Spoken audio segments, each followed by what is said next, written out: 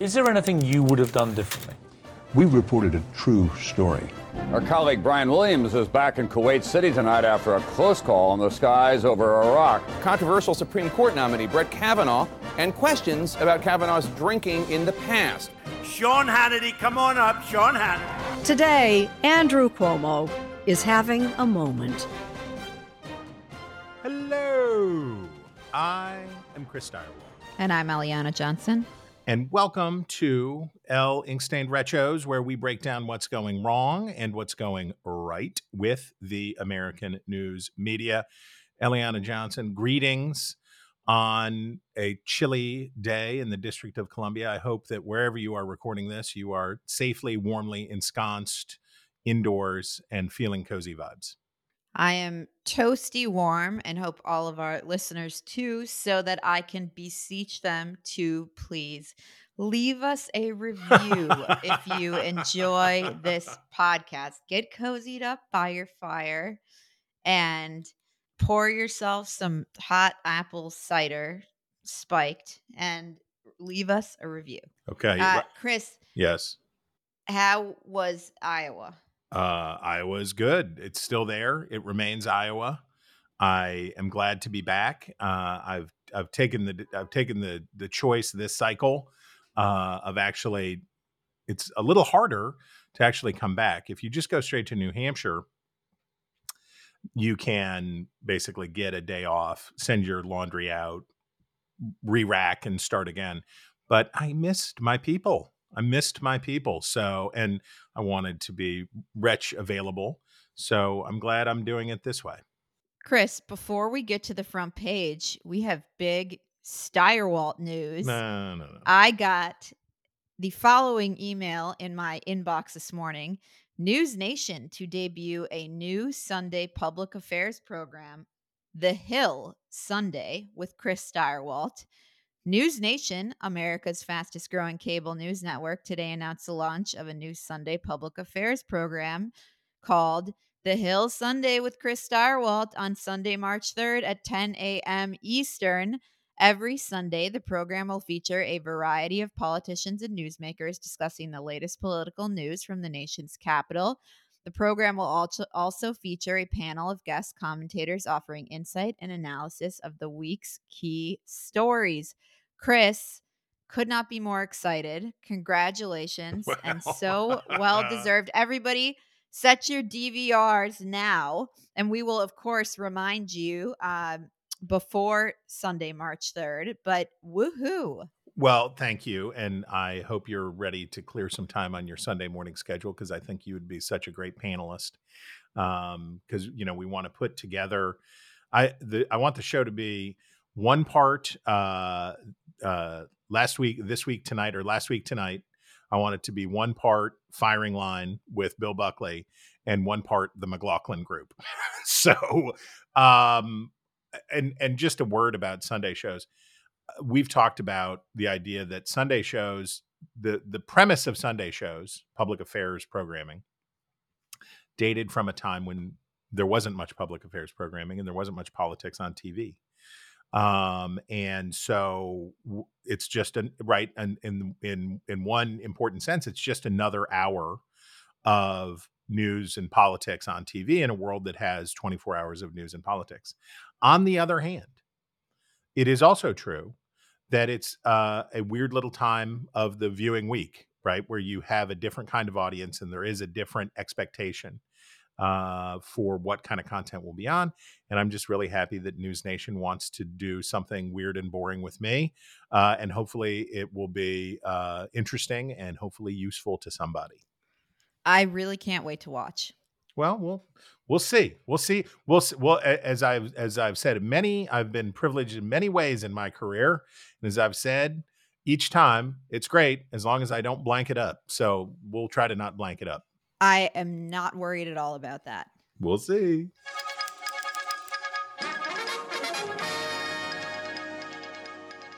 Well, let's talk about the coverage.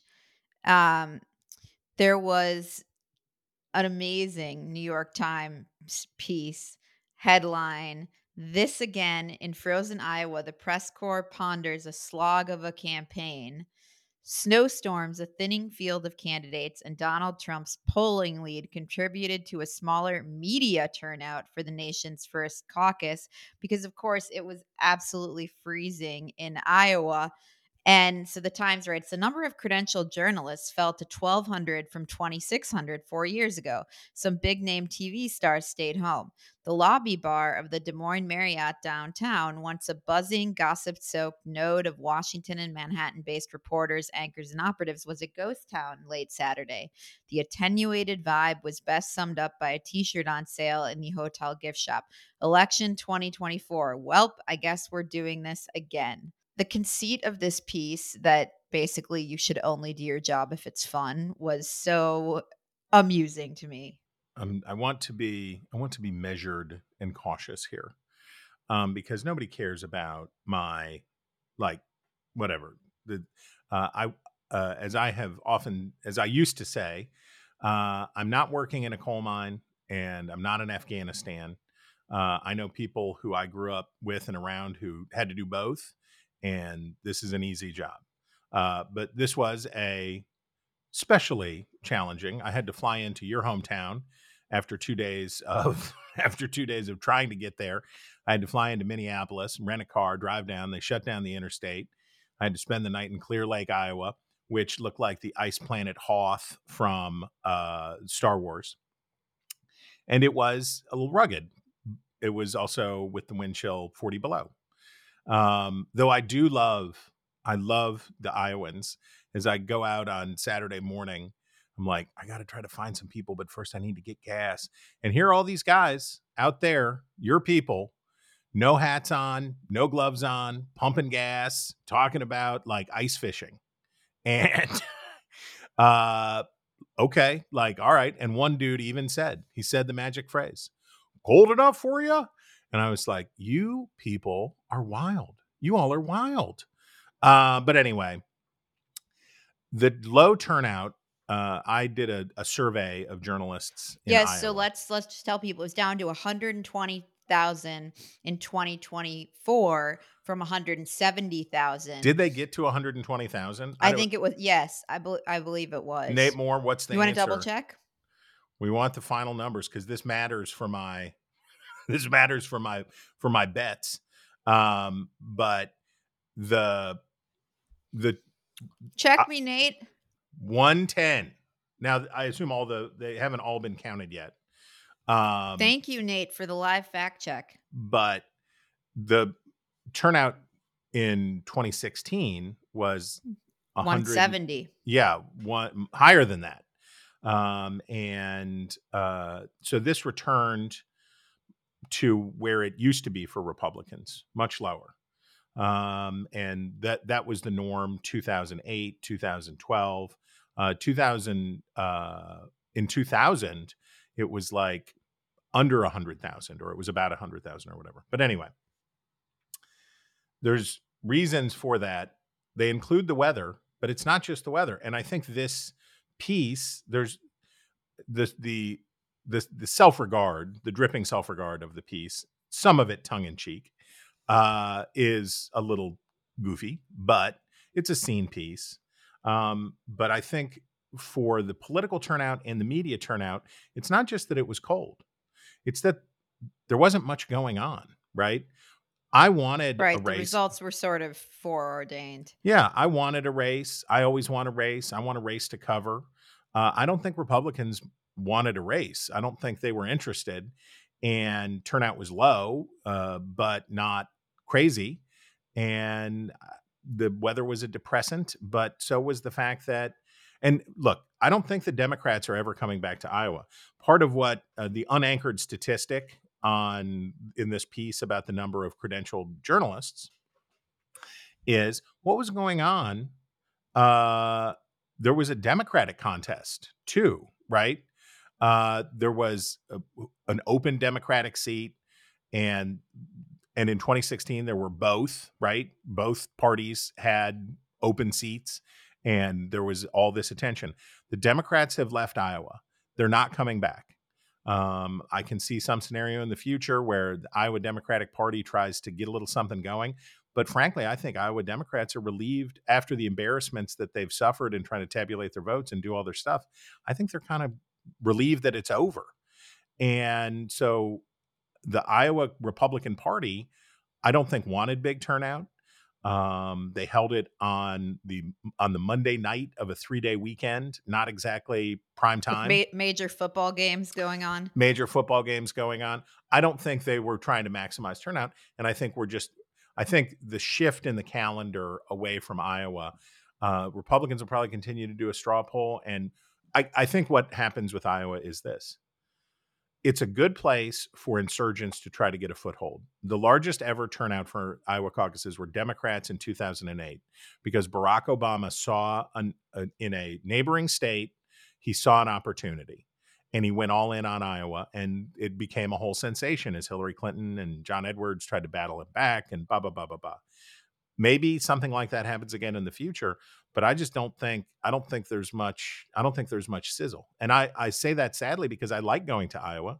I like the 801 Steakhouse. I like the people in Iowa, and I like the ritual of getting, and my favorite, by the way, oh my gosh, do I love the foreign press. Oh my gosh. And I would be a Goonie bird trying to go cover like, a by-election in Okinawa. I would be a ridiculous creature trying to figure out how things work and whatever else. But here come these hundreds and hundreds of foreign press into frozen Iowa, basically, and their questions are wonderful because they're like, what are you doing? Why are you doing this? And looking for people to interview. It's to me very charming. Can we talk about the Associated Press call? I was with NBC on Monday night, and look at you. hadn't even made it to the air before the race was called. Look at you hanging out with the fancy people. Because it was called, 5 minutes after voting started. Yeah, so AP. And look, I thought right off the bat, look, they could have called the race for Trump in the morning. Wasn't really any different from doing that. Everyone knew Trump was going to win this thing. And people went to cite, okay, the AP's own rules say you're not supposed to call races until voting ends and all that.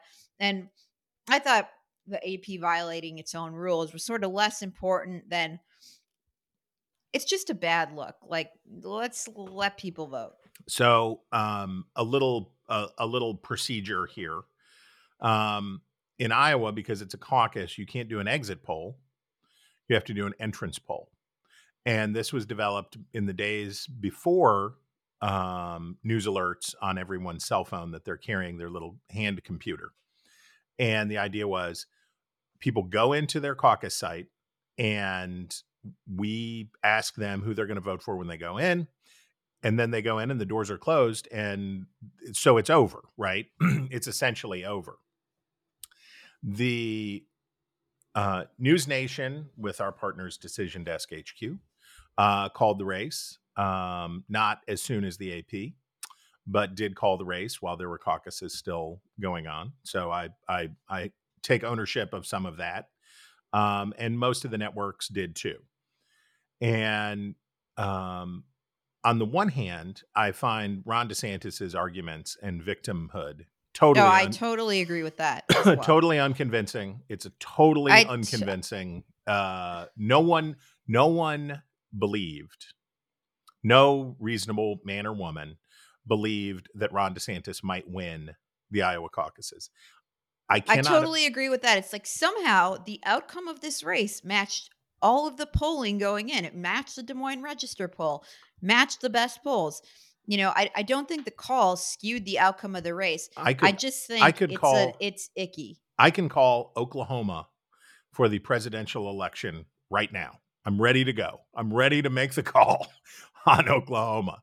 Now, we're not going to call Oklahoma today because the rules are you don't call a race while people are still voting. Then there are gray areas. If you call a race, and I have been part of doing this many times, if you call a race while some states are still voting, but you've called, so for example, in 2012, when I was at Fox then, when we called Ohio and then Florida for Barack Obama, it was over, right? We were telling everybody it's done. There were still people voting in Hawaii and Alaska, and I don't know, maybe in California at that time. I don't know.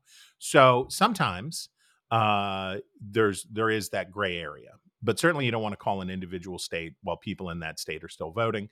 If there are implications, larger implications, who's going to control the House, whatever else, I think you have some leeway there. In the future, I think that news organizations have to remember, if there are Iowa caucuses, we have to remember that people are getting news alerts inside these caucus sites. And I think finding a balance there for this unusual event that only happens once every 4 years, finding a better policy for that is probably good. But it didn't cost Ron DeSantis anything. No, I totally agree with that. Like, not a good thing to do, but it did not skew the outcome of this race. But Ron DeSantis is a victim, Eliana. Don't you know? He's Well- being victimized. First of all, he turned on Fox News and turned on Trump in the last couple of days before the caucuses, saying, "Let's play the clip." He's got basically a Praetorian guard of the conservative media, Fox News, the websites, all this stuff. They just don't hold them accountable because they're worried about losing viewers and they don't want to have the ratings go down. And that's just the reality. That's just the truth. And I'm not complaining about it. I'd rather that not be the case, but that's just, I think, an objective reality. So when you're Wait, he just rehearsed the argument of my best-selling book. They don't want to, and this isn't just true of Fox. This is true of everybody, or almost everybody, which is they don't want to tell people what they don't want to hear because they're afraid of losing their audience. And so welcome to the club, Ron DeSantis. Join the broken news nation. I thought that DeSantis unloading this argument 2 days before the caucuses was indicative of a problem with his campaign, in that if you want to run on this. Christie did. Yeah. But you don't unload a new message that was as true at the beginning of the race as it was at the end of the race 2 days before Iowa. Except for one because you're thing. losing. Except one thing. Fox changed, Yes. Fox changed his tune on DeSantis. But the DNA of Fox did not change. Right. He liked it when they were for him, and he didn't like it when they were against him. Right. But they're not holding him accountable, he complains.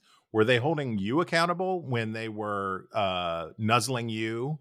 Were they holding you accountable when you were on their air over and over and over and over again for uncritical interviews?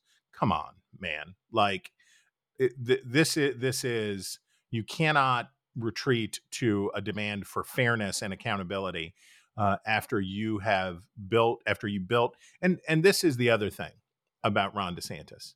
We talked here many times about a dubious media strategy that Ron DeSantis had during that period when Fox was backing him, which was no interviews with news outlets, no critical interviews, and in fact, a very intense war on the press, right? He had a spokeswoman who was savage to people. The whole point was, I don't need your dumb stuff. I'm going to go on Twitter with Elon Musk to launch my campaign. I'm not dealing with the press. And it was very fitting that his campaign, as a viable entity for the presidency, ends with him embittered talking about how he doesn't get good coverage. What did you think was going to happen? You think you're going to roast the press and shove grapefruits in their face for 2 years, and then at the end you're going to, come on, man, grow up. I agree with every word of that. And look, these guys have to run with the world as it is. And if they want to make a tenet of their platform be, we got to change the conservative media ecosystem, make it that from the start. Right. And Trump, this is again DeSantis doing a pale version of Trump, right? This is Trump has attacked Fox over and over. He attacks everybody. Of course, then he goes and sucks up to him. But it's part of Trump's brand and Trump's victim status that all the media is against him.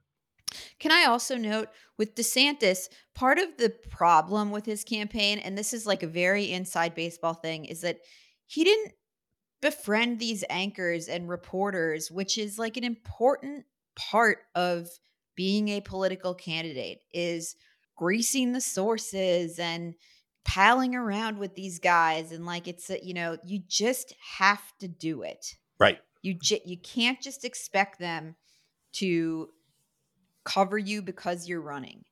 You got to spend time, you got to put in the time with them behind the scenes. And instead, the people he had down to the governor's mansion in Florida were the sort of online weirdos, the Benny Johnsons and the Twitterati.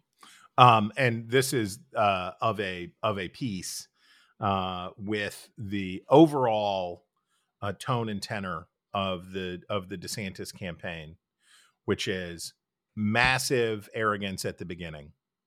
Huge.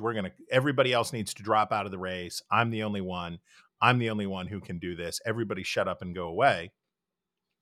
And then at the end, bitterly complaining, and now on a trajectory basically to try to deny to do in the rest of the country what he did in Iowa, which is to deny Nikki Haley a clean second place. But Nikki Haley's got allies. She's got help. Who does she have? Well, the Daily Mail of London is here to tell you. She's got Judith Sheindlin, Judge Judy, who once was, I believe, the best paid person in television, and amazingly continues to be at, I don't know exactly how old Judge Judy is, but continues to have a powerful presence in the media. And they had the scoop with a letter of endorsement for Nikki Haley from Judge Judith Sheindlin. Congratulations, Haley campaign. Chris, Mediaite reports that Trump called the New York Times reporter Maggie Haberman to rant about his cases, and it didn't go quite the way that he expected. Should we play the clip? Let's hear a little. I wrote a book about him. Do you have a rapport with him? Still, you seem to have had a rapport with him. Well, I covered him, and I dealt with him a lot as a subject who I covered. He was very angry about the book. I had a lot of reporting in it that made him very upset, and he has continued to vent that upset. But the way he is he will always engage with a reporter eventually if he sees some reason to. And so he called me the other day. He called you the other day? Yeah, for the first time in a long time. And I wrote to say what? He wanted to talk about these cases and these trials that he was going to, because I was writing a story about how, politics and the courts were going to converge again in January. This was a couple weeks ago. And he called to say that he wanted to attend all of these trials and to talk, again about his attacks on the judge in the civil case, and to talk about E. Jean Carroll, much of which I didn't report on. But when he thinks he's his own best comms director and his own best defender, and you'll see more of that, I suspect. And we should point out here, by the way, this was on your new favorite show, which was King Charles, with Gayle King and Charles Barkley. So there you go. Chris, you wanted to talk about the Trump campaign's turn against. Well, go ahead. I think generally here what this is indicative of.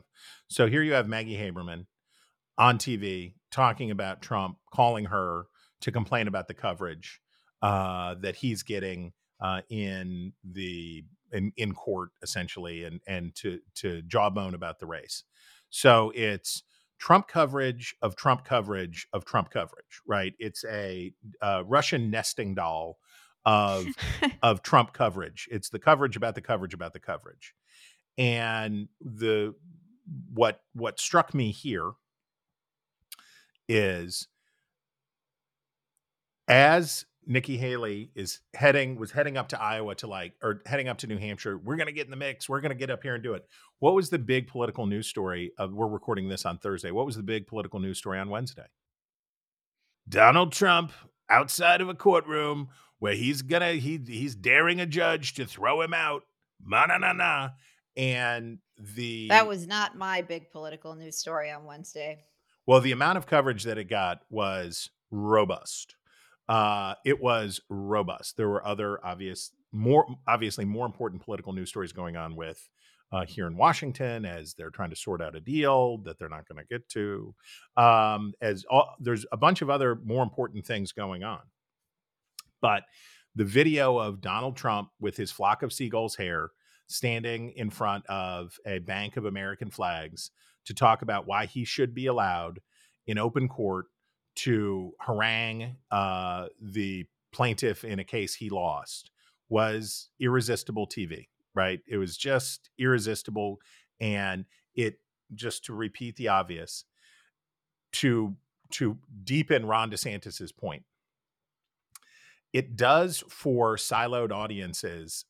It does for siloed audiences on the left and the right exactly what it wants. On one side, you can do, can you believe the hubris, the arrogance, the Trump in more trouble. Trump's in more trouble. Our panel joins us now to talk about Trump's trouble. And then also with one little fill-up where they'll say, yeah, these dumb Republicans, they can't help themselves. On the other side, you get, this judge is obviously, Trump is right. Listen to Trump make his robust defense against the crooked justice system. And so it ends up not being about anybody else. It just is Trump, Trump, Trump, Trump, Trump, Trump, Trump, Trump, Trump. And Trump able to portray himself as a victim to his own people. Next up, this could have been my favorite item of the week, which was this Jonathan Martin column out this morning. The GOP is already clashing over Trump's VP pick. And the reason that I liked this piece so much, and it is about the opposition in Trump world to Trump choosing Nikki Haley as his vice president, was because, yes, there is a Republican primary campaign still underway, but to me, it seems quite obvious that that campaign is basically over, and that Trump is going to be the Republican nominee. And so the real question in Republican politics right now is, who will Trump pick as his vice president? Because Trump is, of course, term limited. He's going to be a lame duck president if he wins. And it will be important who he chooses as his vice president. And that's like the open question in this primary season now. And so there is enormous opposition. The column is about the enormous opposition in MAGA world to Nikki Haley as Trump's VP nominee. And the reason for that, which I think is quite valid, is that I think there would be a big Republican push to impeach Trump were there someone reasonable, plausible, sensible in that VP slot. There would be a real push to impeach Trump and elevate the vice president. Part of me thinks there has to be someone crazier than Trump in that VP slot who would keep. I think this is the way he's thinking about him. He needs an insurance policy. Safe. I do. What do you think? Okay, well, so part is moving on already, right? So this is Trump, Trump, Trump, Trump, Trump, Trump, Trump. Forget about New Hampshire. Let's talk about race is over. On to the next thing. Judge Judy, forget you. On to who will Trump pick. And part of that is reasonable, right? Nikki Haley has she has a lane, but it's a very narrow path. It's very narrow. The analogy I've tortured and abused many times since Monday is she's 2 touchdowns behind and there's 5 minutes left on the clock. She's got to score. She's got to recover the onside kick and she's got to score again. Unlikely, possible, 5%. Okay. I think her path is Trump 6 feet under. So there's that part. But then the other part is, in this speculation, Nikki Haley is the evidently correct choice for Donald Trump in the same way that Kamala Harris was the evidently correct choice for Joe Biden, in the same way that sometimes it's obvious, right? Sometimes you're like, oh yeah, that's the person. One of my competitors from the race, who comes from a different part of the party from me, and is demographically different from me. This is what you do. That's how Barack Obama chose Joe Biden. That's how it often, maybe even usually works. So Nikki Haley would be correct. But in Trump's Mar-a-Lago universe of how do we take care of the true believers, they hate Nikki Haley like God hates sin. And they don't want her around for the reasons you describe, right? And I hadn't thought about that, but that's smart, and also the sort of conspiratorial way that they think about it. And they also hate her because she is the embodiment of the old mainstream Republican Party. So then the question becomes who? And over here, we've got Elise Stefanik climbing the greasy pole. I have never seen anybody that wanted to be vice president as much as this woman very obviously does, right? And there's a long record of people in that position ascending to the vice president. It's happened before. And she wants it, right? And very clearly. And her star turn, lambasting the presidents of these Ivy League schools and all that stuff. So she was a squish turned mega MAGA, and she has done everything she can to put herself in this position. She has competitors, right? Her competitor, Marjorie Taylor Greene, that's one, and Kristi Noem of South Dakota, who are both more natural fits. There's less skepticism from MAGA world for folks who have a much better standing as true believers. But then there's... Yes, and I don't think Republicans in the House and Senate would be rushing to elevate Kristi Noem to the presidency. Nor certainly not Marjorie Taylor Greene. Now, of course, that doesn't do Trump much good in the general election. I think of those, Noem may be better than the others. I don't know. Just, when you think about how do voters receive this person, and how do they match up with Kamala Harris? But people in Trump world are thinking differently than ambitious women younger than Trump. They're thinking about old. They're thinking about boring. They're thinking about loyal. One name that has been batted around that I've heard from multiple people, Ben Carson, which is just wild to me, just a totally wild idea to me, that Ben Carson, you would pair Ben Carson up in a debate with Kamala Harris is, to me, just amazing. But I think for Trump's purposes, he wants to probably replicate what he had with Mike Pence until he sent a mob to the Capitol to try to kill him. I think he's looking for low energy. He's looking for not a person of personal ambition, not a person who's going to try to upstage him, and as you say, not a threat for a good old 25th Amendment takedown. My money's on Kristi Noem. I think Stefanik and Noem are neck and neck in my book. I think Noem is a safer bet for Trump to himself, but Stefanik is more ambitious, and she brings something else that Trump doesn't have. Noem is a reinforcement. Noem is like Trump Jr. She's DeSantian in the sense of it's like him, but I'm younger and I have a cool haircut. Whereas with Stefanik, you're getting a little bit I think what Stefanik gets is the admiration of people who think that she's lying. I think that people who think Elise Stefanik, Bush administration veteran, that Elise Stefanik is faking her MAGA in order to have power. Those people it's sort of the J.D. Vance conundrum. When was J.D. Vance conning people? Was it when he was an institutionalist calling for the shoring up of civil society in America, or when he was mega MAGA cuckoo puffs? And it actually works if people think, well, this is just stuff they're saying to get ahead. But I think that the normal person is still under there. But I think Noem and Stefanik right now. But my hunch in the end is that Trump will settle on a person with less voltage, less ambition than either of them, in part for the reason you described. So who are your top two in that other category? Well, the hard part is, and this is why it sort of falls to Ben Carson, if you don't want a white dude, you have a relatively small universe.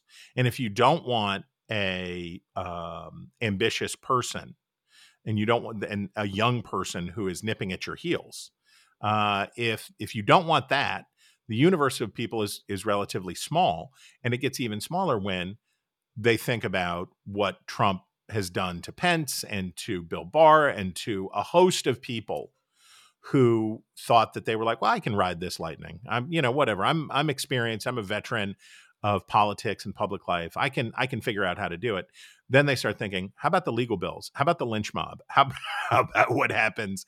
I forget who said it a long time ago, but it was Donald Trump strip mines the credibility of everybody around him. And as you think about, do I want to be Donald Trump's running mate? The universe of eligible people shrinks because is it something that you'd really want? Up next, Caitlin Collins of CNN got the Elle magazine profile treatment. And I just wanted to offer a brief comment on this because she is one of the handful of people who have come from conservative media. She came from the Daily Caller and gone on to major careers in the mainstream. The others are Robert Costa, who's now at CBS News, but spent time at the Washington Post before that. Tim Alberta, who was my colleague at National Review and went with me to Politico and is now at The Atlantic. Betsy Swan, who was also my colleague at National Review, who went to the Daily Beast and is now at Politico. But you can count these people on one hand, more or less. And so few of these, none of these people actually. I can't really think of one. Speaks with any kind of pride or gratitude about the time that they spent in conservative media, or gratitude to conservative media for launching their careers in media and launching them as stars. And so I was struck by Caitlin Collins's comment in Elle magazine about her time at the Daily Caller, where she was plucked because of her appearances in the White House press room, where the Daily Caller assigned her to cover the White House, and CNN hired her from there. And her comment on that was, I didn't even know what the Daily Caller was or who Tucker Carlson was. Several months later, she was promoted to staff entertainment reporter.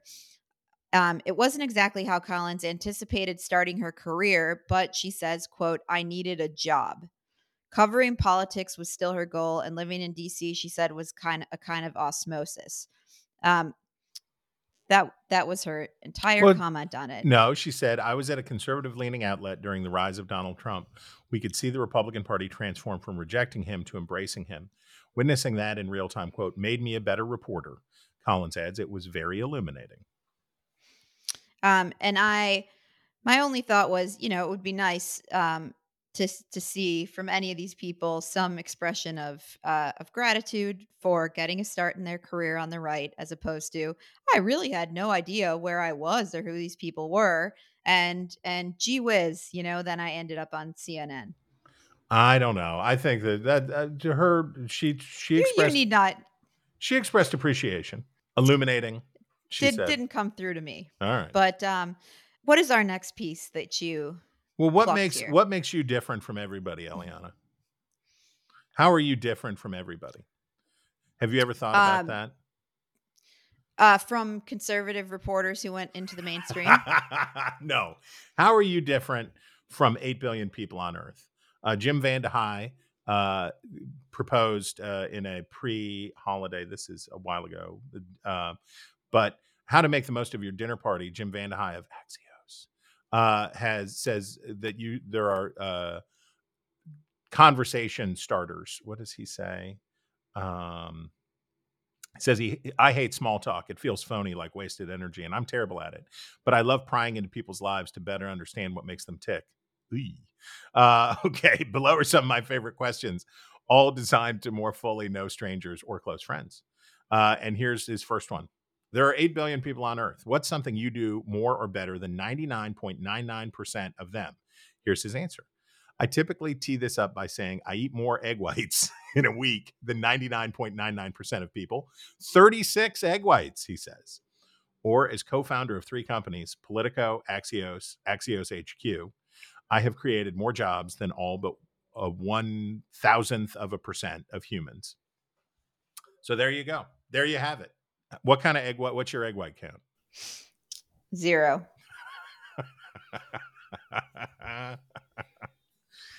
Okay. What about Mike Lindell? Yikes. Well, that's a pretty standard, I think, response for what about Mike Lindell. Mike Lindell, this is a real journey into the bottom of the rabbit warren of right-wing press, but bear with us briefly. Appearing on Steve Bannon's podcast. I think I've got this right. Mike Lindell alleged that Fox News had stopped airing his pillow commercials as a punishment for hiring Lou Dobbs. Now, I would think that would be punishment enough in itself. I would think that would be just enough on its own. But and Lindell has his own platform, Fringo, whatever. And so he put this out, and there was a bunch of coverage that went around, Rolling Stone and other places, that were like, Fox is dumping Mike Lindell. So here it is. Fox is dumping Mike Lindell. It's over for My Pillow, blah, blah, blah, blah, blah, blah, blah. And then Fox, in the most wonderfully Fox evisceration of a critic, says, and this is talking to the Daily Beast, as soon as their account is paid, we would be happy to accept their advertising. That wouldn't be the first time. This is the Daily Beast. That wouldn't be the first time that Lindell has been dropped because he was unable to pay his bills. Lindell, who is currently facing a $1 billion defamation lawsuit. So I just, this was Fox PR at its best. It was a pitch perfect response. Pitch perfect response. Like, the story gets out, like, oh my gosh, they're dropping Mike Lindell, and they're like, no, he just can't pay. Anytime he wants to pay, we'll put his pillows, we'll fluff his pillows. Next up, we have the new Baltimore Sun owner insulting staff in a meeting and saying paper should mimic Fox 45. In a tense 3-hour meeting with staff Tuesday afternoon, new Baltimore Sun owner David Smith told employees he has only read the paper 4 times in the past few months, insulted the quality of their journalism, and encouraged them to emulate a TV station owned by his broadcasting company. Smith, whose acquisition of the paper from investment firm Alden Global Capital was announced publicly Monday evening, told the staff he had not read newspapers for decades, according to several people who attended the meeting but were not authorized to speak publicly. Smith told the staff he paid 9 figures, meaning at least $100 million. Thanks for that translation. And my thought on this was, fine if you want to insult the staff, but maybe indicate you've read it. Maybe indicate you've read the product before insulting them. So Sinclair, for those who do not know, is and I guess I should point out here, a competitor to my employers at Nexstar. That Sinclair has bought up a bunch of local TV stations around the country, and they have tried to various success of having a national footprint and pushing national content down on their locals. And it's been a figure of some controversy and all of that stuff. So he buys the Baltimore Sun, the ailing Baltimore Sun. Now, on a personal level, this is great news for me because I can finally cancel my Baltimore Sun subscription. And the reason I need to cancel my Baltimore Sun subscription is that their email marketing, pardon me for just this aside, is the worst, most wretched, unstoppable, unrelenting. I have unsubscribed from everything 500 times. I was only subscribing to the Baltimore Sun because occasionally I might want to read an article. And also it's like, support local journalism. Okay, that's fine. Baltimore needs a newspaper too. And now I can unsubscribe and block the Baltimore Sun in my email, and my long struggle to get less communication from the Baltimore Sun can finally be concluded. Well, I'm with the new owner who has read the Baltimore Sun 4 more times than I have in the past several months. The Sun used to be there was a lot good in the Sun. There was a lot good in the Baltimore Sun. And it used to be a real good newspaper. Who, as a matter of fact, who was their media critic? They had a great. I know exactly who you're talking about. David Zerawick. And yeah, and so they had good media criticism. I mean, this is H.L. Mencken's old newspaper. Like the Baltimore Sun, I would put in the same category as the Cleveland Plain Dealer. We can think of others from medium-sized cities around the country: the Boston Globe, the Miami Herald, that the Pittsburgh Post-Gazette, that once were great newspapers, and now many of them. And it looks like what will happen to the Baltimore Sun is what happened to the Cleveland Plain Dealer, which is it will get scraped out, hollowed down, and replaced with meh content. I don't know how heavily leveraged the $100 million purchase was. I'm going to guess heavily. I'm going to guess that this is paid out over time. And maybe there's value in having that nameplate for Sinclair, that they can get some. And this is what he's saying that he wants is more video, more look, local TV news. There's a lot good to be said about local TV news. You want to know what the weather's going to be. You want to know what the traffic's going to be. You want to know whether the schools are closed and all that stuff. It's good. It's also good, by the way. I know this is, I'm not supposed to say this. It's good for crime news. It's good to know things that are happening right now, because TV is really good at covering live news. That's TV's greatest gift. But local TV doesn't do what the Baltimore Sun did. And I would imagine that the Baltimore Sun will go the way of the Cleveland Plain Dealer, which is it will get hollowed out, turned into a husk of its former self, and have a newsroom staff of 10 people, and see you later.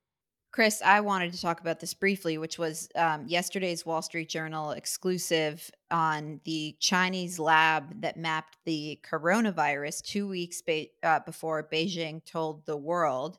And this was a scoop from the Congressional Investigative Committee by Warren Strobel in the Journal. And he writes that Chinese researchers isolated and mapped the virus that causes COVID-19 in late December 2019, at least 2 weeks before Beijing revealed the details of the deadly virus to the world, congressional investigators said, raising questions anew about what China knew in the pandemic's crucial early days. Documents obtained from the U.S. Department of Health and Human Services by a House committee and reviewed by the Wall Street Journal show that a Chinese researcher in Beijing uploaded a nearly complete sequence of the virus's structure to a U.S. government-run database on December 28th, 2019. Chinese officials at that time were still publicly describing the disease outbreak in Wuhan, China, as a viral pneumonia of unknown cause, and had yet to close the Huanan seafood wholesale market, site of one of the initial COVID-19 outbreaks. China only shared the virus sequence with the World Health Organization on January 11th, 2020, according to U.S. government timelines of the pandemic. The new information doesn't shed light on the debate over whether COVID emerged from an infected animal or a lab leak, but it suggests that the world still doesn't have a full accounting of the pandemic's origin. And he notes that the extra 2 weeks could have proved crucial in helping the international medical community pinpoint how COVID-19 spread, develop medical defenses, and get started on an eventual vaccine, et cetera, et cetera. And I just thought this was a great report. The Journal's obviously staying on top of this story and continuing to evince how secretive and nefarious China has been. Those guys may not be on the level. We're years removed from this, but good for them for staying on top of the well, story. And it's a great juxtaposition with the Sinclair Baltimore Sun. Who's going to do that reporting? And the Wall Street Journal does that reporting. The New York Times does that reporting. The Washington Post does some of that reporting. But it's expensive. It's time consuming. And by the way, it doesn't always generate a bunch of clicks, right? Having good investigators working hard on stories over the long term, right? So the Journal has been on this story for the long term. And it's expensive, and it is not does not give you fast turnaround. And that's what newspapers can do. And that's what good news organizations can do. And those things are expensive. And they do not. One of the things that the Sinclair guy said in the newsroom apparently was, "Go make me some money." And I'm all fine. It's good to make a profit. It's good to make a profit, but it's hard to make a profit doing good journalism. But you ought to do it anyway.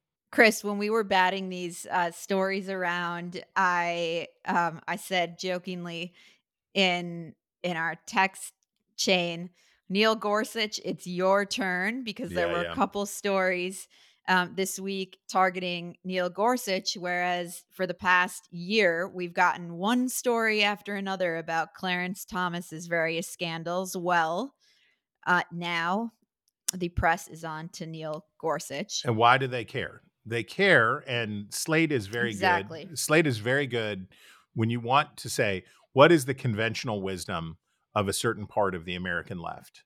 And so there were oral arguments Wednesday around the Chevron doctrine, basically the deference that since I guess that was the Rehnquist court. No, probably the Berger court long ago, 40 years ago, in which the Supreme Court said, look, judges can't determine facts in arguments around regulatory cases. So we're going to defer. We're going to say that basically the deference belongs to federal agencies and the expertise that they bring to bear. So if you're suing because of how an agency is regulating you or your business or your enterprise, essentially, and I know legal people are going to say that I don't understand, or this is an unfair description, but basically the nod just goes to what the agency says. So the agency says that this is what the science is. These are the facts of the case. This is the correct expert determination. That's just stands, and it isn't to be argued. And when it was originally put in place, many conservatives, including at the time Antonin Scalia and others, thought, well, this is good because the Reagan administration will be able to put forward its doctrines. It will be able to implement its things. And instead of the courts coming in and making its own findings, they'll defer to the agencies. And that was back in the time when the presidency was Republican and the legislature was Democratic. And this was seen as a tool of executive power on the premise that the presidency was more Republican than not. As the balance of power has shifted and the presidency has been more Democratic or more up for grabs, and the legislative branch has become more Republican, conservatives have decided that they actually want to re-empower the legislative branch to do the work and take power away from unelected bureaucrats in these agencies. So Slate very conveniently sums it up this way. Headline: the Supreme Court is about to seize way more power from Democratic presidents. What? Wait, what? What is it? What is it going to do, Slate? How is it going to do that? And proceeds to go on to say that this is really actually bad for Democrats because now they won't be able to keep lead out of children's milk, and whatever, that cookies makery will be mandated for all classrooms and nothing will be able to stop the reign of terror of vanilla scented pets. Well, it's also the case that the run-of-the-mill bureaucrat that staffs these agencies, the politics of such people in the modern era tends to be left to far left. And as a result, deferring to the expertise of the bureaucrats in these agencies results in handing power to left and far left people. So yeah, it is stripping power from the left, not necessarily stripping power from Democratic presidents. Before the deep state, before Mike Lindell's deep state, the understanding of the term deep state was about these bureaucrats, right? That essentially new And that is still, frankly, I think when you and I would talk about the deep state, that is what we're referring to, is the unelected bureaucrats whose politics are further to the left than those of the average American. The administrative state has, and look, it's been 100 years essentially where we've had stable civil service, 110 years, stable civil service in these United States. Actually, going all the way back to Chester A. Arthur, the victor of the spoils system, the Elise Stefanik of his day, climbed to the very top. And then after the assassination of Garfield by a deranged office seeker, and I give him credit, that his heart was changed, but also the backlash against patronage led to the institution of a real civil service. Over the next 150 years, 130 years, what evolved is that the federal government has 2 million civilian employees, and most of them, all but 50,000 or so, are civil servants. And there is a rudder to the federal government that does not turn based on who the people elect. And some of that is necessary because you have to have continuity. But on the other hand, there is this bureaucratic state, this deep state that pursues policies and directions without regard to what the results of elections were and what the wishes of elected officials are. And frankly, that often works to thwart the elected presidents, whether they are Democrats or Republicans. And we're seeing it play out right now with Joe Biden's policies on Israel, where actually this big snowstorm that we had in D.C. thwarted the efforts of, it was supposed to be hundreds of staffers in federal agencies who wanted to stage a strike or a walkout. They weren't going to show up to work on Tuesday, I believe, to protest the elected president's pro-Israel, what they perceive as his, overly pro-Israel policy. And, doing that is just totally antithetical to the way that our government is supposed to work. They are paid to carry out the president's policy. Yep, that's right. And finding a new balance here where the make Congress great again. This is what I say. Make Congress great again. It's not one thing or the other. It's not that you have no administrative state or a all-encompassing python of an administrative state, but we have to rebalance things so that the will of the Congress and that the Article 1 power of Congress is clear, and that it works. And so this is how this is going. Now, what you didn't know. How about this too? That the bureaucrats, unlike many of the people who are there now, and that these staffers of the White House properly understand their role, which is to execute the policies as articulated by the elected officials of the American people, not to articulate their own policies. Well, this and is another, not show up to work if they disagree with the policies articulated by the elected representatives. And another good reason not to elect presidents who are either deranged or extraordinarily elderly. Another good reason to have competent, capable, steady leaders that can execute their wishes and are not sulking around the White House in a bathrobe or being led by the hand. It would be good to have a vibrant, competent leader in the White House. That would be helpful.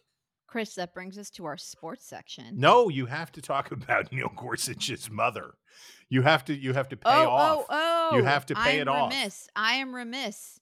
CNN has a piece, headline, right down the middle. No bias here. Neil Gorsuch has a grudge against federal agencies, period. He holds their fate in his hands. Does he? Business groups and conservative activists, including a network founded by Charles Koch helping to finance the challenge, say Chevron deference has led to an uncontrolled bureaucracy. The federal government, backed by public health, labor, and environmental advocates, stresses the importance of agency expertise, such as in scientific and medical fields, and the value of uniform nationwide rules. Such conflicts have gotten hotter since the Supreme Court conservative supermajority coalesced in 2020 and demonstrated a desire to curtail agency power across the board. Gorsuch has led calls on the court for reversal of a 1984 Supreme Court decision that gives federal agencies considerable regulatory latitude and that coincidentally traces to his mother's tenure. Dun, dun, The Supreme dun. Exactly. Now, what's the tie to his mother? Okay.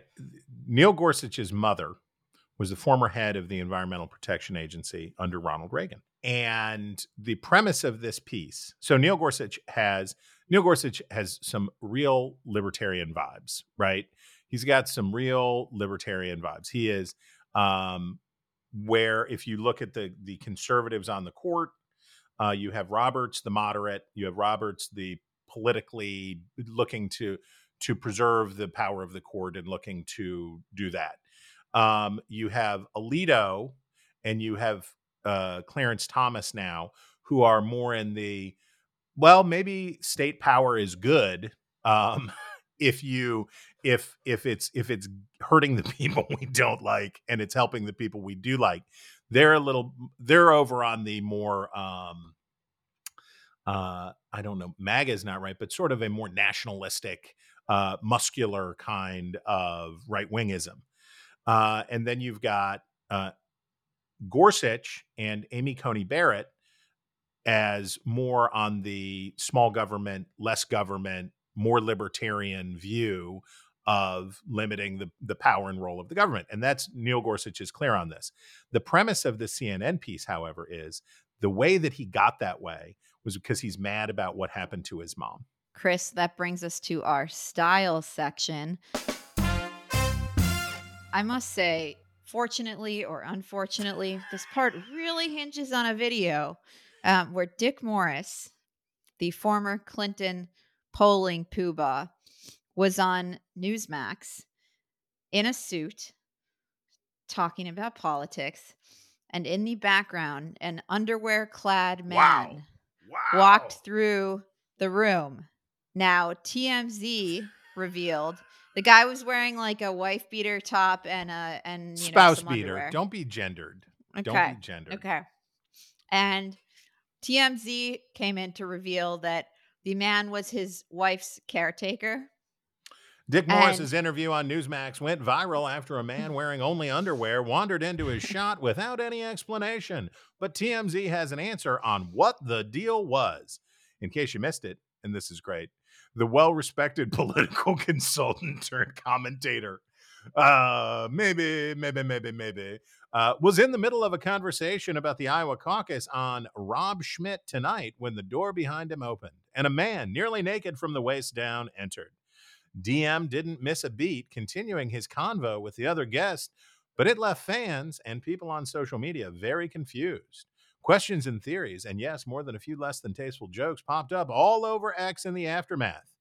In terms of who this underwear photobomber is, Dick tells TMZ the man walking into the shot is actually his wife Eileen McGann's caretaker who lives with the couple. So, wow. I'm not sure I would want that gentleman caring for my wife. I don't know what's going on. I don't know what the situation is, but the hot new style trend for 2024 is underwear photobombing. Get ready.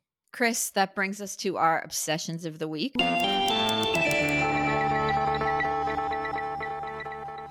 Where we break down the stories we can't get out of our heads. And mine were two wonderful columns on the World Economic Forum in Davos, where the titans of law and business and think tankery get together every year in the snow-capped mountains of Switzerland. And I thought there were just two really great pieces about it. One was in the Wall Street Journal by Walter Russell Mead. The headline was "The Humiliation of the Davos Man," and the other was in Politico by John Harris, "Why the Davos Smart Set Sounds Dumb." And in the first, Walter Russell Mead writes, The real scandal of Davos isn't that it's taking over the world, it's that it's failing. The Davos agenda, a global security order, an integrated world economy, and progress toward objectives including decarbonization, gender equality, and the abolition of dire poverty, is controversial in some quarters and on some points, but is neither secret nor particularly nefarious. But far from imposing this agenda on a captive world, the Davos elites are wringing their hands as the dream slowly dies. And the column is basically about the fecklessness and ineffectiveness of these people. And John Harris's piece, Why the Davos Smart Set Sounds Dumb, is about how there aren't any real brilliant insights coming from all of the panels. These folks go and there are panels during the day and raging parties at night. And Harris writes, here's what they don't have, most of them, any more than you do: original or penetrating insights into the large political currents buffeting the United States and the world. It's not that the observations and arguments are notably dumb, though it is rare to hear something arrestingly smart. The signature of most conversations about current events is how emphatically commonplace they are. And I thought those were wonderful takeaways from an event that I have never attended and probably never will. The World Economic Forum, the term, I believe it was Samuel Huntington who coined the term Davos man, and I look forward to being corrected in the Reader Mail. But the idea was that at the turn of the century, in the sort of end of history, that we were moving into a world in which a educated global elite would steer events, and we saw this all play out in the panic of 2008 and the subsequent recession. And we're all talking about what's Germany going to do with Italy's bonds and blah, and all of this stuff.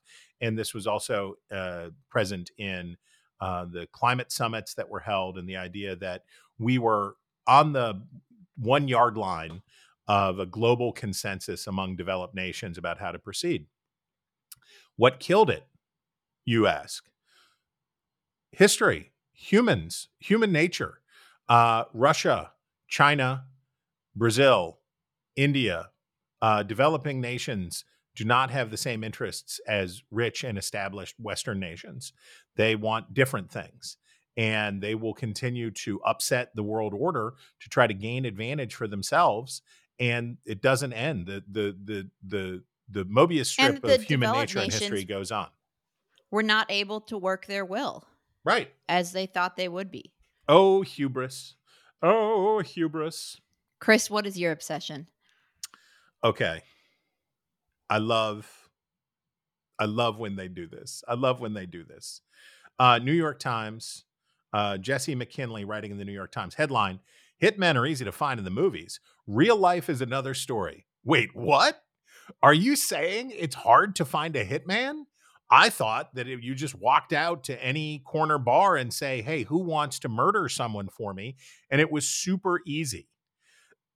Here's the lead. It's a scene as old as celluloid, a shadowy figure named Luca Brasi or John Wick or Barry Berkman lurking in the darkness, outfitted with sinister intent and a nifty weapon, effortlessly committing a murder for cash, animus, or cold political calculations. Who is he writing to? Who are the people who think that that's true? And here's the more interesting part, which is, and he gives away the story in this paragraph. Only about half of all murders in the United States are cleared or solved each year, according to the FBI, making it difficult to say definitively how many people are killed specifically by hitmen. Do you know why the hitmen, who are quite real, by the way, they're quite real, you know why they get away with it? You know why I don't know what percentage of the 50% of unsolved murders are carried out by professional killers or people who are compensated? Because they're killing criminals. They're killing people who have gotten on the wrong side of other criminals, and they're being killed for it. And I have covered plenty of mob hits. I have covered plenty of that stuff. And guess what? Guys who work for organized crime or semi-organized crime organizations can go to some town, kill somebody who's behind in their payments on debt or drugs or whatever. And where does the trail go? It doesn't go anywhere. The crimes that do get solved are because you know who's most likely to kill you? Someone you know. Most of the murders overwhelmingly that we solve are because it was a family member, it was a relative, it was a friend, it was an associate, it was a crime of passion, it was a crime of resentment. Just watch Dateline. So that's that part. But this other part, the idea in this story, it's dispelling a myth that hitmen are readily hireable. I don't think anybody thought that hitmen are regularly hireable, and then tries to discount that idea by saying, "Oh yeah, but about half of the murders are committed by hitmen." Or about we don't know who killed half of the people, but and maybe some of them were hitmen. But moving on, it's not like John Wick. Thanks for the update. Chris, that brings us to my favorite time of the week, which is reader mail. And this is a great letter from Brian B. in Virginia. He writes, "Congratulations on your continued success. The podcast is entertaining, smart, and fair. I hope more continue to find it and benefit from listening to it.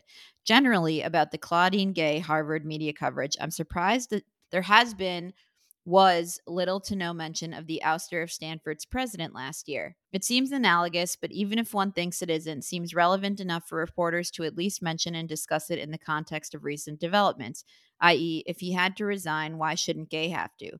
What do you think? As I said, surprised this angle didn't seem to receive media attention as it reported on the Gay plagiarism story. I have a couple of thoughts on this. The first is that there was a real political angle to Gay's resignation in a couple of ways. The first is that it was directly downstream of her congressional testimony, where it was Gay, who is obviously a committed Democrat, facing off against a Republican, Elise Stefanik, and clearly losing that battle. And second, that she was a vocal proponent of DEI, diversity, equity, and inclusion. She had made that a central pillar of her presidency. And so bringing her down, I think, became, for conservatives, part of a battle against DEI in a way that bringing down the Stanford president just wasn't.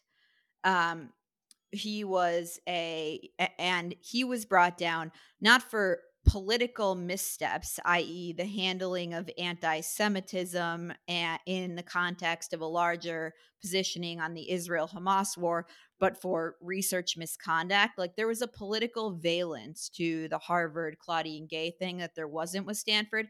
The second thing I would say was that I think a lot of stories have actually mentioned this, though definitely far down in the B matter, in that there are several major universities now doing presidential searches. You got that right. University of Pennsylvania, Harvard, Yale, and Stanford are all now engaged in searches for new presidents. And that on the whole, apart from Harvard, the fact that all of these major universities and research institutions are leaderless at the moment, and that their presidents are stepping down, has raised questions about the substance, morality, intellectual, what's the word I'm looking for?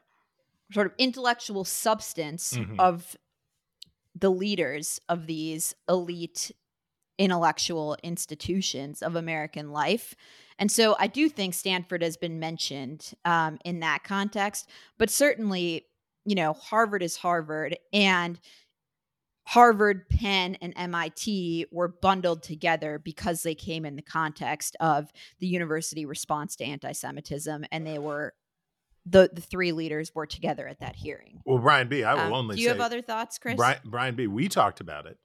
We talked about the comparisons, and one of the other, to Eliana's point, is if you bring up the Stanford president, you're undercutting an argument that this is racially motivated and political reprisal, right?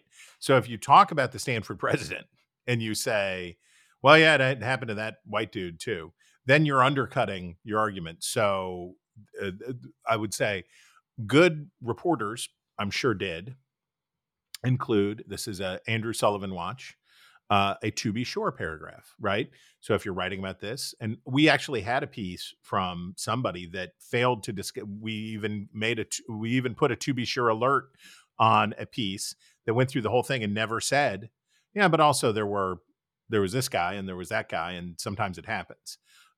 So I think these were, in many cases, a failure to disclose against interest. Chris, that brings us to your favorite time of the week, when I am forced to say something nice, but please lead by example. Well, Braveheart no more, but this is adorable. This is from the Scottish television. For how do we cope with winter weather and icy conditions. The National Health Service Scotland is urging people to, quote, walk like a penguin during snowy and icy weather conditions this fall. Health experts claim that walking like birds can help with stability to prevent injuries from slipping and falling on ice. A number of yellow weather warnings have been issued for parts of Scotland, with freezing conditions leading to slippery pavements and roads. NHS Greater Glasgow and Clyde volunteers have demonstrated the method outside the Queen Elizabeth University Hospital, which starts with bending slightly and keeping the knees loose. The top tips include pointing the feet out slightly, extending the arms to the sides before walking with a flat-footed fashion. Members of the public are being urged to take short steps and keep their center of gravity over their feet. You can see the video of these adorable Scottish ladies walking like penguins to stay safe. Chris, my favorite, going back to our higher education topic, was a wonderful Harvey Mansfield, longtime professor at Harvard, op-ed in the Wall Street Journal. And the headline of that piece was, "Who's holding up the ivory tower? Liberals want academia to reflect society, while conservatives know it has to rise above society." And there was a great paragraph in it where he writes, "The university's political acumen was tested. It consulted lawyers, apparently all Democrats, who failed to grasp that their advice should be more for the university not to sound like a lawyer. It failed to consult Republicans in Congress who are Harvard graduates, and there are more of them than you would think. It did nothing to propitiate New York Rep. Elise Stefanik, Harvard class of 2006, whom it ousted in January 2021 from an advisory committee of the Harvard Institute of Politics for having endorsed Donald Trump's 2020 objection to the for having endorsed Donald Trump's objection to the 2020 presidential election count. However mendacious Mr. Trump is, this is the sort of gratuitous insult politicians avoid. It isn't likely Ms. Stefanik had forgotten about it when she addressed Ms. Gay in the congressional hearing." And the point he makes is essentially in this paragraph is that Harvard had gone out of its way to alienate the Republicans who then helped to orchestrate the downfall of its president.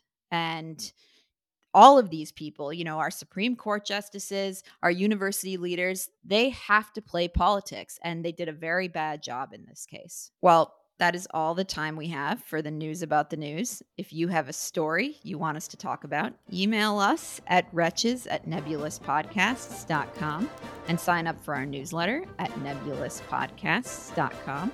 This has been Ink Stained Wretches from Nebulous Media, produced by Colin Chicola. Find us on iTunes or wherever you get your podcasts. Just search for Wretches.